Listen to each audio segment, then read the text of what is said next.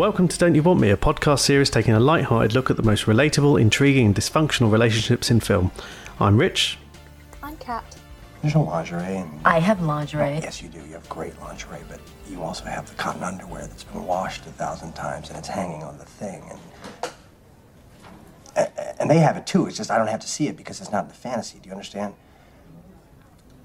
I'm tired of the fantasy because it doesn't really exist. And there are never really any surprises, and it never really delivers. Right. I'm tired of it. Well, in this episode, we're talking about High Fidelity from the year 2000, the film adaptation of Nick Hornby's wildly popular novel of the same name that came out 5 years before. And the relationship we're dropping the needle on tonight is the one between Rob and Laura, played by John Cusack and Eben Hjalya, respectively. Now, as we start the film, we meet Rob and Laura, and they're in the middle of a breakup, and she's moving out of the flat. So, I mean, when we look at this, there's already so much history, and we're at the point where the relationship is ending. It's easy to see from the beginning that they're not happy. But what do you think got us to this point? Well, we find out a little bit, don't we, as the film goes on about what might have been going on between them. Like, we find out that Rob slept with someone else while Laura was pregnant. He didn't know that she was pregnant. And that after that happened, he also borrowed a large sum of money from her, which he wasn't able to repay. And then they also had a conversation where she asked him if he ever thought about seeing other people. And he said that sometimes he did, just like anyone else, but then he sort of, it transpired that Laura might have been interested in a man called Ian, who used to live in the same building as Rob and Laura, and then had since moved out. So, yeah, there's quite a lot of stuff going on between them. And I suppose most of us can relate to one or more of those things that have been kind of going on behind the scenes. Do you have any idea how long they've been together?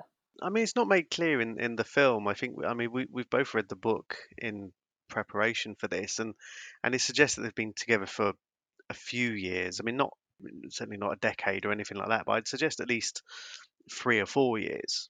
And this is the kind of thing that, as a motivation for this is the opening of the film, and we're at the end of a relationship, and it's strange that throughout the course of this, and both the book and the film are very much from Rob's point of view.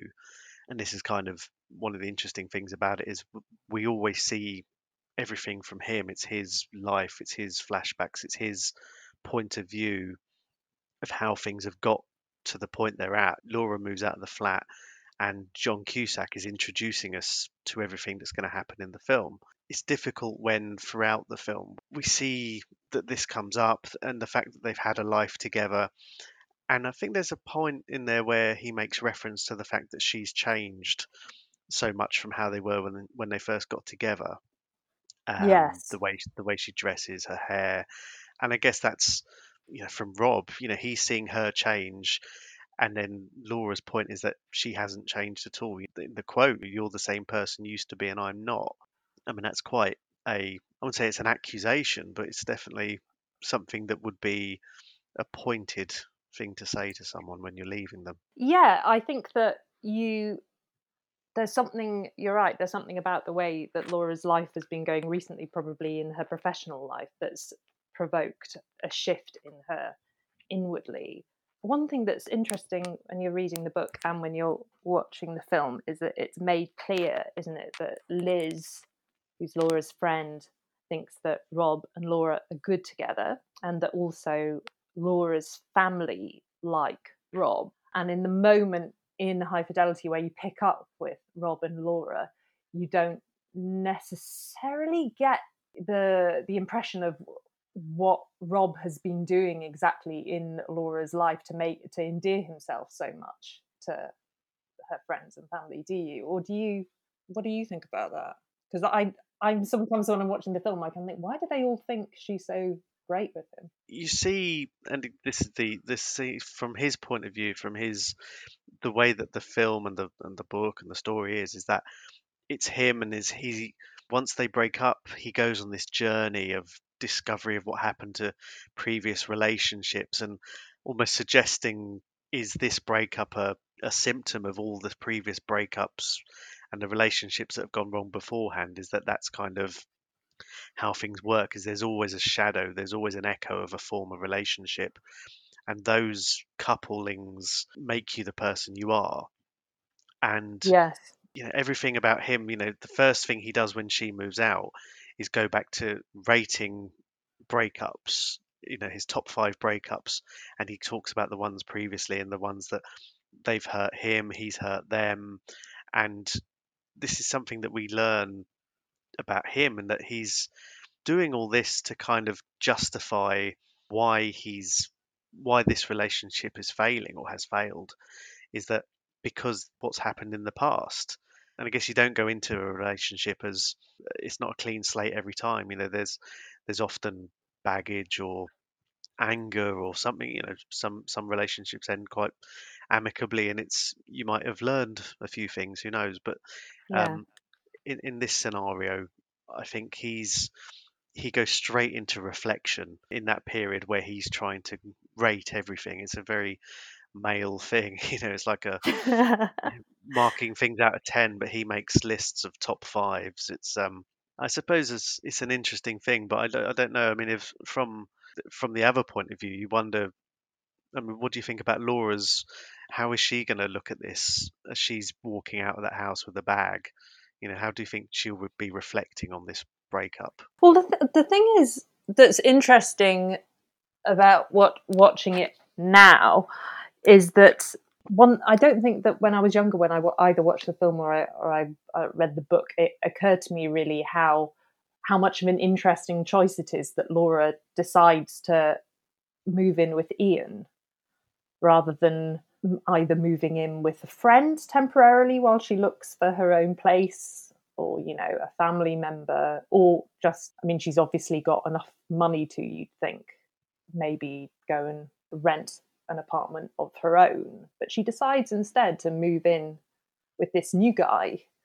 And when I watch it now, I think she looks like someone maybe who's trying to provoke a reaction rather than someone who's actually making a serious decision to move out and start a new life. Because I think maybe otherwise you try and get to a more neutral space, because let's face it, it's very rare that you meet someone, particularly if it overlaps with another relationship, and if you move straight in with them, you're going to be putting yourself in an environment that is, you're with a brand new person, you're trying to digest a breakup. It's very likely that you're just going to go straight back to your old relationship, just because this new environment with a new person will be so overwhelming.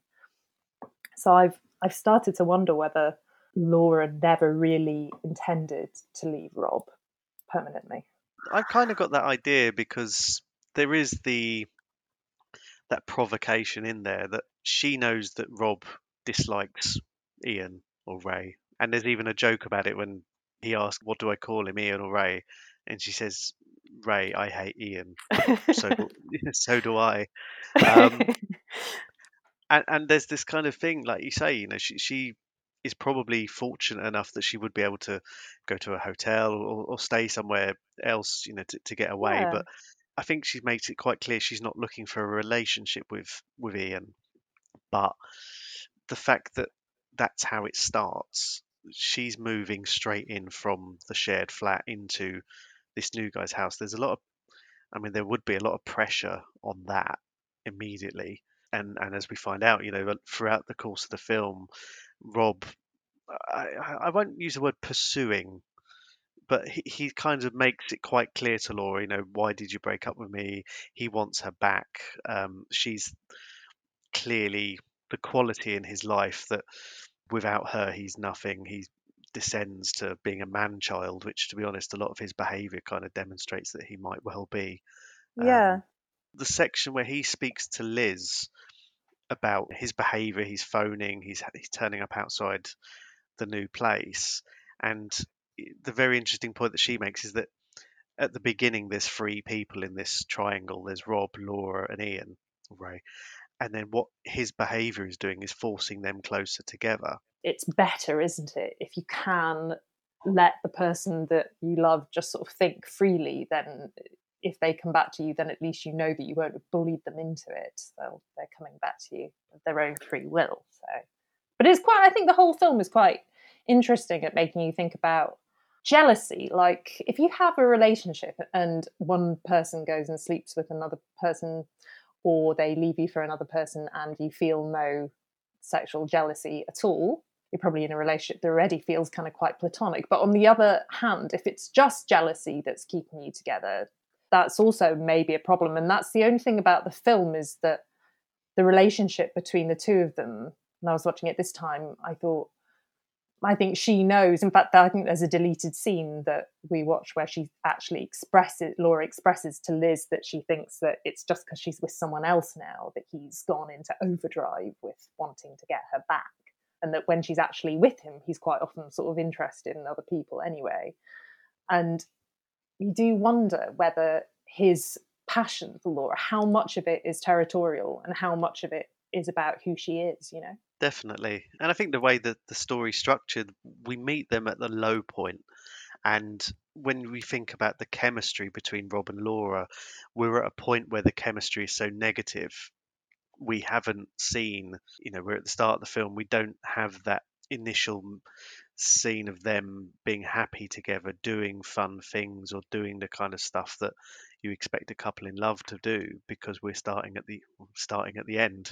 And that's something that we have to get through flashbacks, we have to get as you go throughout the course of the film. And it's strange to look at normally, I guess, in a more straight linear film, they meet, they fall in love, there's a hiccup somewhere down the line, they get over it probably and get back together at the end and everything's happy. Whereas this, it's almost backwards really, because after Yeah. the pursuit, by the time they really, it takes a lot to get to a position where they are happy, and that's really in the last sort of 10 minutes of the film. But the chemistry between them, it is throughout most of the film as ex boyfriend and girlfriend, and seeing that is interesting. That's the dynamic. To me, it's that they are exes throughout most of the film, Yeah. and trying to find, are they going to be friends, are they going to get back together? Is the behavior that he shows outside Ian's flat is exactly what we see for the flashback, when how he reacted to being dumped by Charlie. Yes. He's outside in the rain. I guess this seems to be quite a male thing. They lose a partner and have to become this obsessive and have to do really extreme. Well, it seems like it might be a sort of bravado, heroic thing, but from a female point of view, Mm. do you think that has been written sympathetically, or do you see Rob as a kind of pathetic character on his kind of last stand? We were talking about it the other day. I was thinking about it, if you compare it to a classic romantic comedy like When Harry Met Sally. And I know that it's incredibly different for all kinds of reasons, but in a film like that, you're made very aware of what the two people, what their preferences are in life, what their tastes are, what they do, what the kind of, the things are that make them happy or what they don't. And in this book and film, there's a quote. Actually, it's not in the film, but I wrote it down just because I think it's quite key. Laura says in the book to Rob, she says, "You have potential. I'm here to bring it out." And that's quite interesting in terms of how Laura sees herself in the relationship and what she thinks she's bringing to the table in comparison to Rob, because it's almost as if she's kind of saying that her main purpose in the relationship is to make Rob the best person he is, rather than her coming to the table with just as much of a kind of full life and full complex personality as his, if you see what I mean. I mean, this is always, I suppose, the issue if you come to it now, because we know it's Rob's story, it's Rob's Yeah. life, it's everything about him, and Laura is very much a secondary character here. And when we've been thinking about the motivations that the characters show throughout this, and it's kind of demonstrated because we use Dick and Barry in the record shop as kind of they're almost like there's the exposition there when they're having a conversation about how Laura and Ian haven't had sex yet, and they compare it to going to see The Evil Dead at the cinema, and Yeah. and everything. And I mean, it's really well written. The fact that everything hinges on the word "yet," um, Yes. and I like the way that Barry said, "Well, you can't be that desperate to go, otherwise you'd have seen it already." Yeah. Um, and then that motivates the fact that Laura and Ian haven't slept together. Rob finds this Yeah. out and immediately goes out and sleeps with Marie DeSalle, and it's to the tune of "We Are the Champions."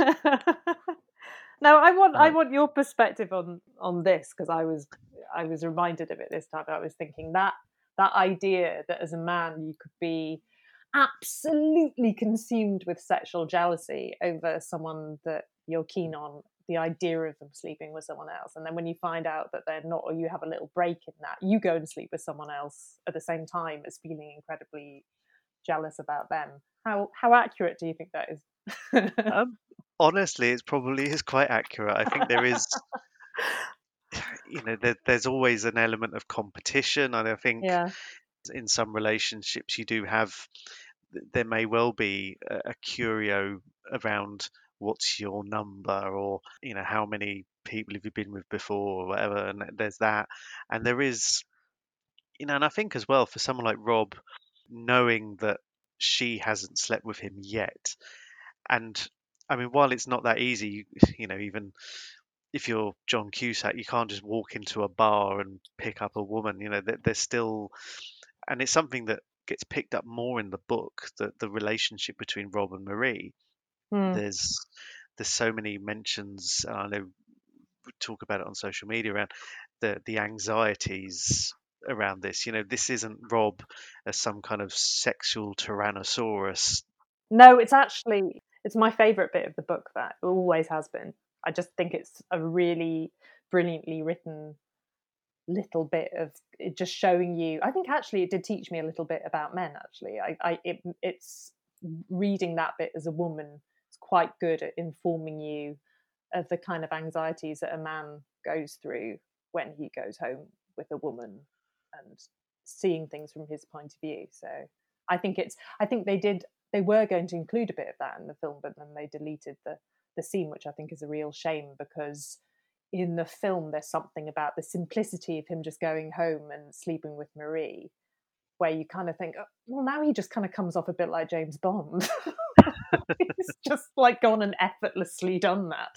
Whereas in the book, it's much more mingled, isn't it? With feelings of anxiety, feelings of depression. He doesn't even kind of know if he does want to sleep with her. It's all a bit more ambivalent. Whereas in the film, it's much more sort of smoothly done. But then the whole way that sex is handled throughout the film, we've got this where Rob is, according to the film, he is just God's gift. And when we have Rob and Laura after her dad's died at the funeral, Yeah. um, she, in a kind of emotional deflection kind of way, they have sex in the car because she wants to feel something hopefully positive, Yeah. away from the grief and everything. I mean, it's I suppose from what you've read and seen in the past, is that a welcome break from the idea that sex or intimacy can be used as, it's not just a kind of happy ever after thing, but it's actually, there's something a bit more emotional in there. Yeah, I think if you're in that kind of state, and you're feeling a very intense grief, then I think that it's something that's quite recognizable, that you might want to go back to the place that feels most like home. And so there's something about them getting together in the car and then her moving back in with him that I can really see how that would precipitate that kind of reconciliation, both physical and emotional. But I don't know whether it would last. I think you're in quite a strange state when you're, in that kind of period of really intense grief, and this idea that if you go through that kind of trauma, then it might kind of just reset the things in your life. I think is something that might work for this kind of narrative. But I don't know if it would I don't know it would withstand, the things that have been going wrong in the relationship before. I mean, can you recognize anything that happens in the film that suggests that maybe the two of them are going to have a different relationship to the one that went wrong originally? See, the thing is that when this all happens, and even after they slept together in the car, she says, "I'm too tired not to be with you." There Yeah, is the concession that it's the easy option, yeah, is to get back together, and all we've seen is that he wants her back.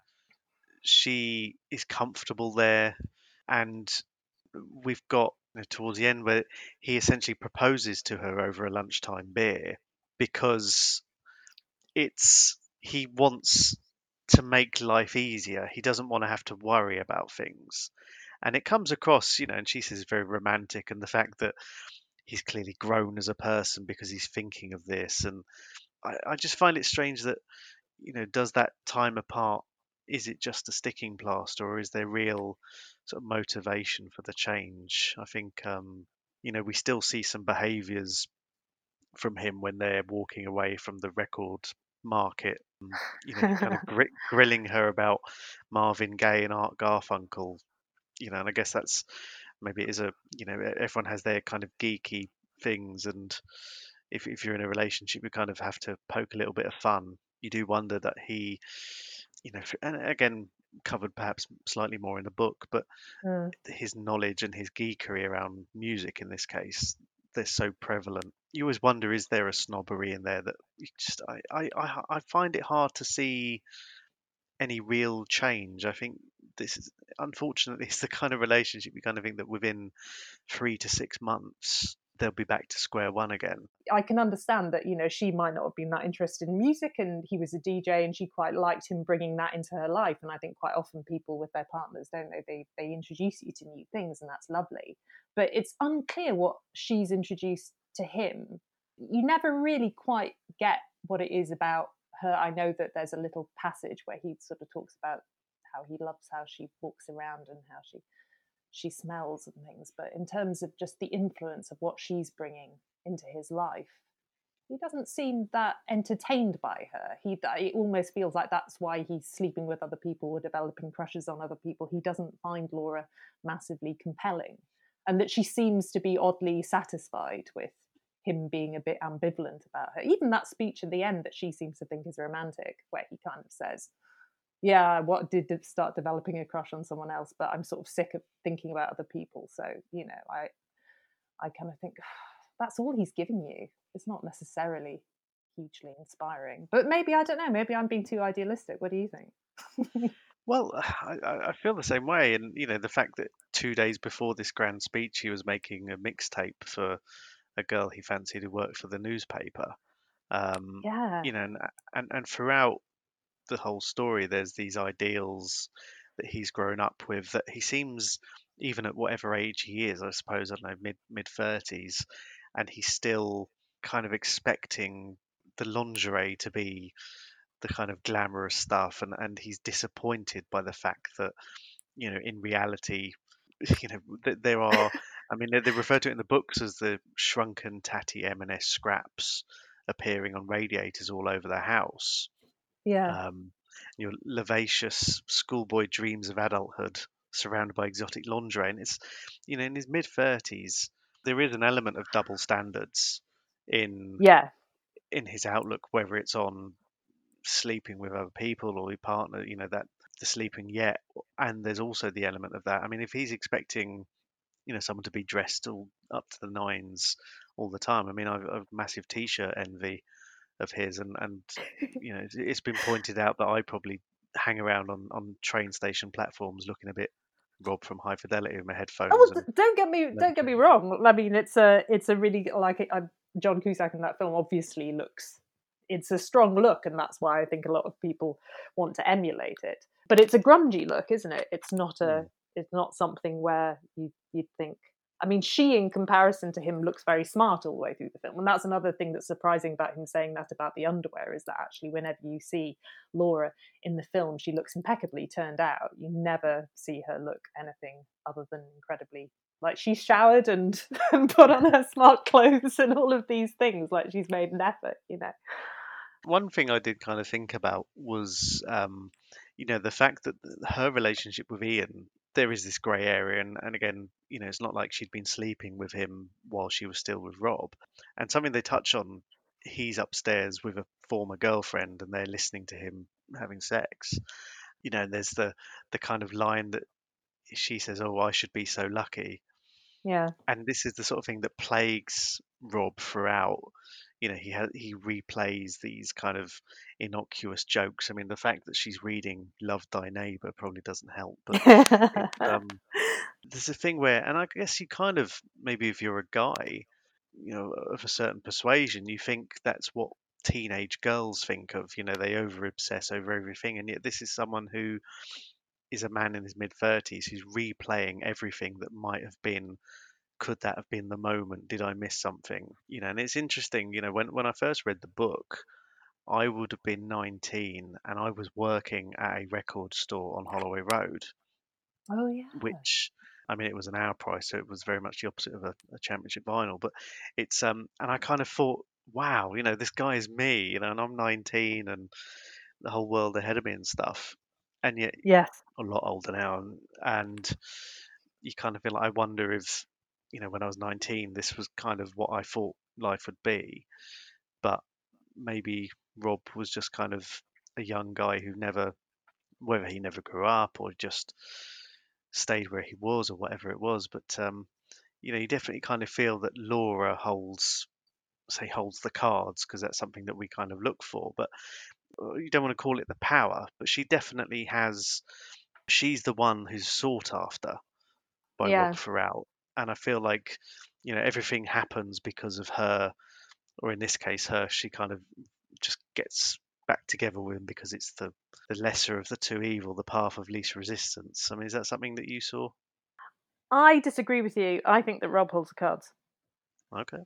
Or at least I think there's a strong argument for that, because I think that if he didn't hold them, then I don't think he would have slept with the other person in the first place, because he obviously felt sort of confident enough in the relationship that he wasn't going to lose her, that he knew that he could sleep with someone else and then she could find out about it and she wouldn't leave him, which is what happened originally.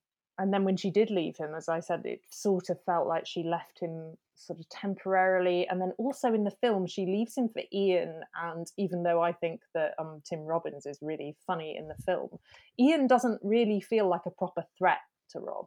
If she'd have left him for someone that seemed much more sort of dazzling, then I think we'd kind of feel that her intention to leave Rob was more serious. And then when she returns to Rob at the end, he gets a crush on someone else and she sees him making a tape for the other person, and she kind of turns a blind eye to it. She says, "Who are you making a tape for?" And he said, "Oh, that girl that came in," and she just carries on putting away groceries or whatever it is that she does. And so by the end of the film, I think, and then he gives her that speech at the end that's kind of ambivalent. And then at the end of it, I thought, she feels like someone that, for whatever reason, there's something about Rob's sort of force of personality. She wants him in her life, and I think that he has to do quite a lot for her to permanently leave him. He has to sort of but I don't know. How much, in terms of him and his thinking about his breakups, do you think that quite often people play out the same patterns in their relationship? I think there is that element there. I mean, the idea that if she wanted to mess him up, should have got there sooner. The fact that a lot of what she's doing isn't opening fresh wounds; they're kind of just reopening the old ones. The echoing of the behaviour from the Charlie breakup is kind of the obvious one, but there does seem like he is a different person. I mean, it's we can see John Cusack's evolution throughout the various relationships by his hairstyle, but I don't know if when you said about how she leaves, or Laura leaves him for Tim Robbins, this isn't, again, when Catherine Zeta-Jones left him for the glamorous, and she said the word glamorous, Marco, who he was petrified of from the beginning, but Ray or Ian was never a threat. And the fact that their confrontation in the record shop, it was a massive comedy moment, because that's something that you think, if you're going to have this confrontation with the other person, no matter what your gender is, no matter what where in this triangle you're coming from, you're going to be replaying or having all these different outcomes kind of lined up in your head. Yeah. And I remember seeing it at the cinema, and it was kind of like the Scooby Doo ending, but the one where it ended up with Dick smashing him with a telephone and an air conditioner. That everyone in the cinema was howling at that. It was hilarious, and then it ended with the kind of Ian perhaps slightly having the better of it, and then Rob kind of shrugging and going, looking very sort of sheepish about it at the end.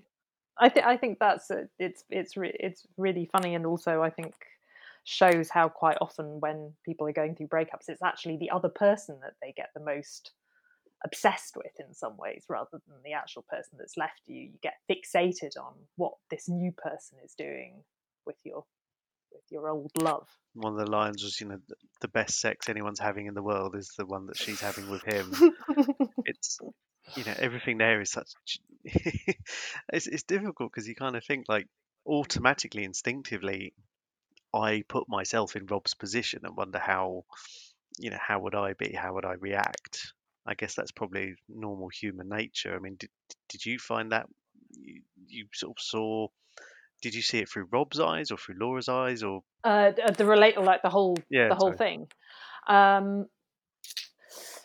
I think that I see it through predominantly through Rob's eyes, because he's taking us through it, and also I do recognise a certain amount of myself in Rob, and also, and this is an insight into my relationships, I think more than one boyfriend of mine has watched High Fidelity with me and compared me to Barry. So, Rob, top 5 musical crimes perpetrated by Stevie Wonder in the 80s and 90s go. Sub-question, is it in fact unfair to criticize a formerly great artist for his latter-day sins?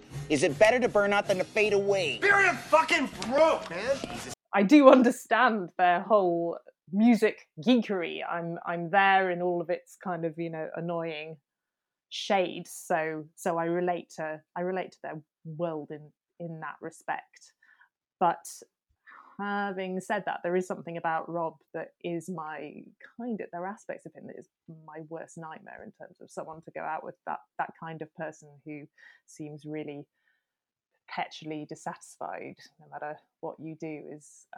And actually, in terms of the killer lines we were talking about, I think my favorite line maybe in the film, or quite possibly in the film, is the one that's delivered by Catherine Zeta-Jones, which is, Marco just seemed to be a bit more glamorous, more sure of himself, less hard work, a little sunnier, sparkier. And I think it's very good, because it's quite possibly the only person in the film that says something to Rob that you really feel is accurate about how it is to go out with Rob. He's saying all of these judgmental things all the way through the film about other people, and then someone says something to him that kind of nails what the experience is of being with him. The fact that he does flip, he has crushes throughout. There's Marie, there's the woman from the newspaper. There's always a distraction. There's always something there that he's looking for. He always seems to be looking for the next thing, even at that point where he's presumably at his lowest. And the part, and there's something I really identified with, and I think both when I read the book the first time and more recently, where Barry, Dick, and Rob go to see Marie, and they have this conversation about dating a musician. And as, I don't know, a civilian, you're not in the industry in any kind of performing arts, that there is this glamour that you see around these kind of things where, Rob says, I want to live with a musician, and she could write songs and ask me what I thought of them. And there is that kind of looking behind the curtain and being, we could talk about that in other films where people from different backgrounds mix. Yeah. And I just kind of, you always think about that as well. He still has these dreams and all these, where Laura interrogates him about his top 5 jobs. 4 of them he couldn't do because they're based on time or a place he couldn't be.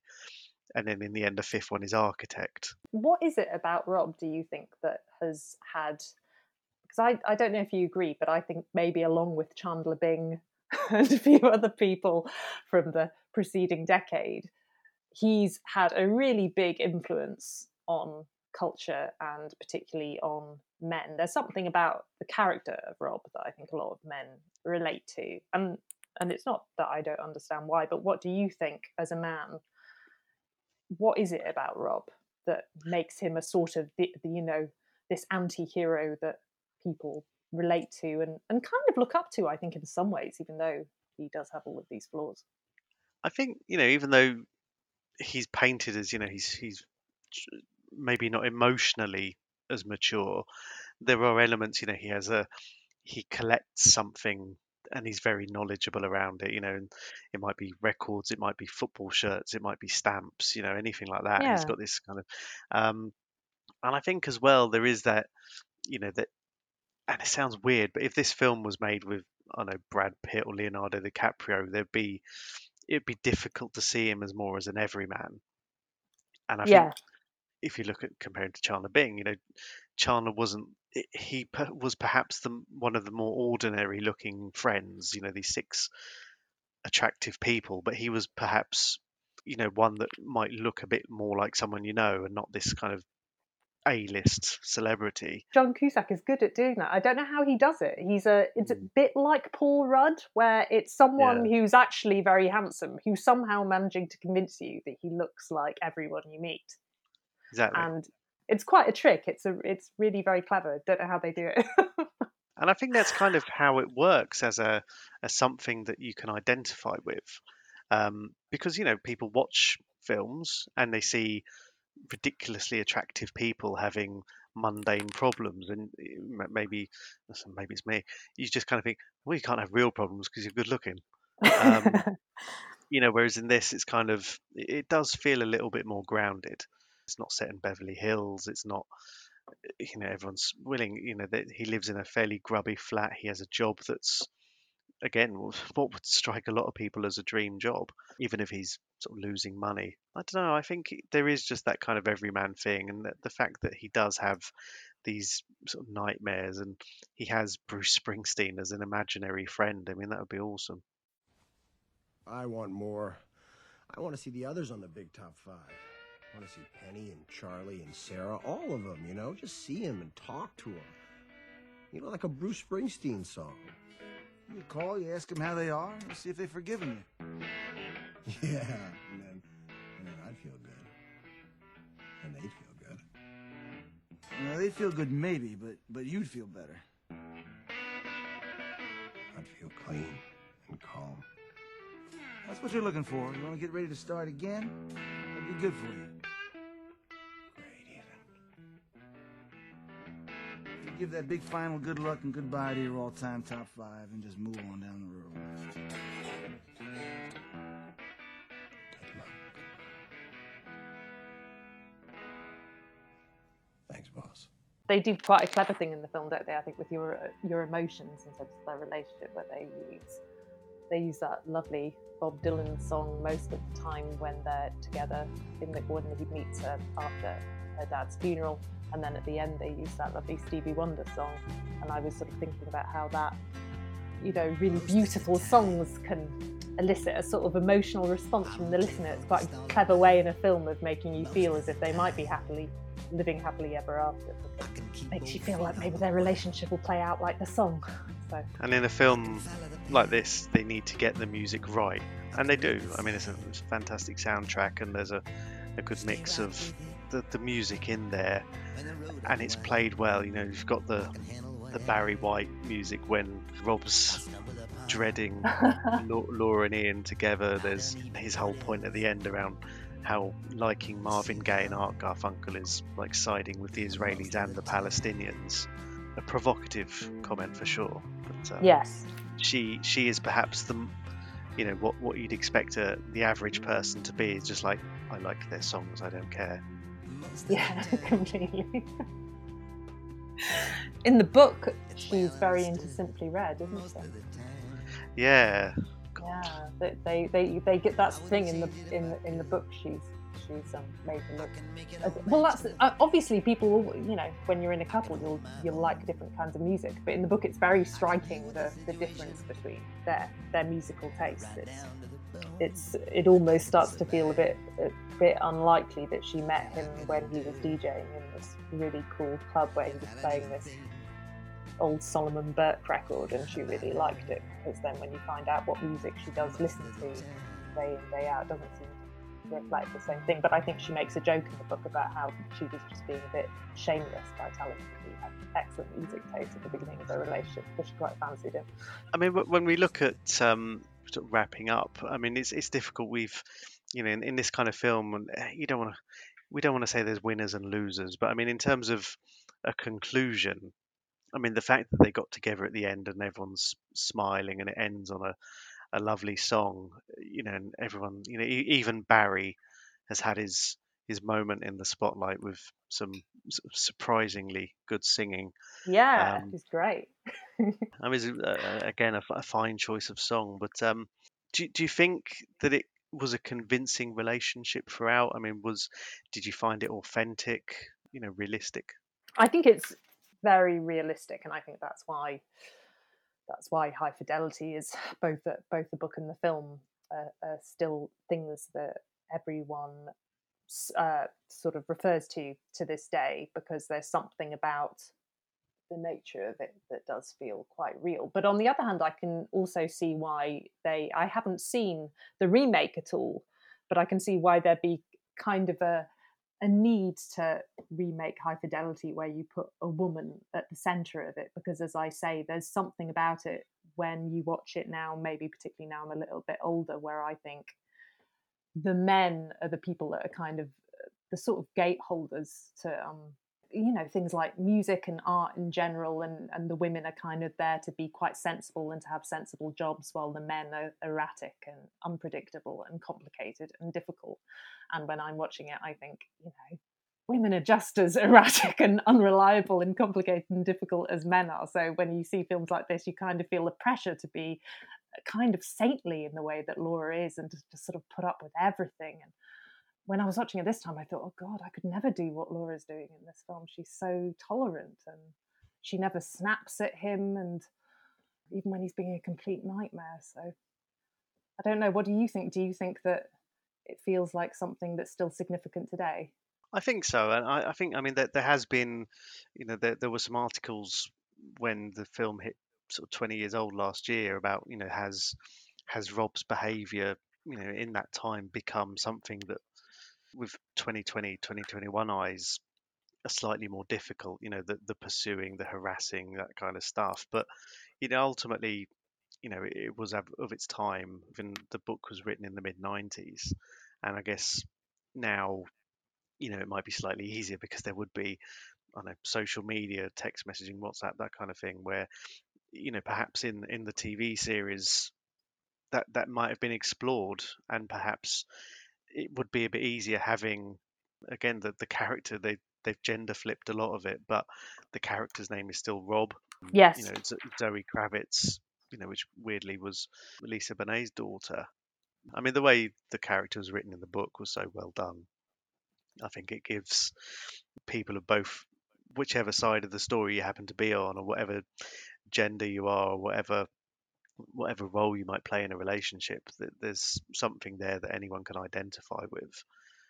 Yeah, well, there's that really effective bit in the book, and I think they were going to put it in the film, but they cut it out, the bit where he originally talks about the different things that went wrong between them, and then he says to the reader or the viewer, before you judge, you go and write down all the things that you've done wrong in your relationship, or the ways in which you've treated your partner badly, especially if they didn't know that you'd done them. So you go and write them down, and then tell me who's the bastard. That's a really clever device, isn't it, to kind of get your audience to stop judging everything so much, and to think a little bit more from their own point of view about all the kind of ways in which they fucked up in life. And I think that's probably why High Fidelity is is so often cited is because it is something that kind of takes you through quite a lot of the minutiae of the ways in which everyone messes up, doesn't it? It's quite universal. And you can take the story out of, move it from Hertfordshire or Crouch End over to Chicago, and it's still just as good. It works just as well. They just needed to change nationwide to the Rockford Files. I think that was the only thing. Yes, completely. Life begins. So we'll leave you with the eternal question: what came first, the music or the misery? I've been Rich. I've been Kat, and this has been Don't You Want Me? The many sounds that meet our ears, the sights our eyes behold, will open up our merging hearts and feed our empty souls. I believe when I fall in love with you, it will be forever. I believe when I fall in love this time, it will be forever.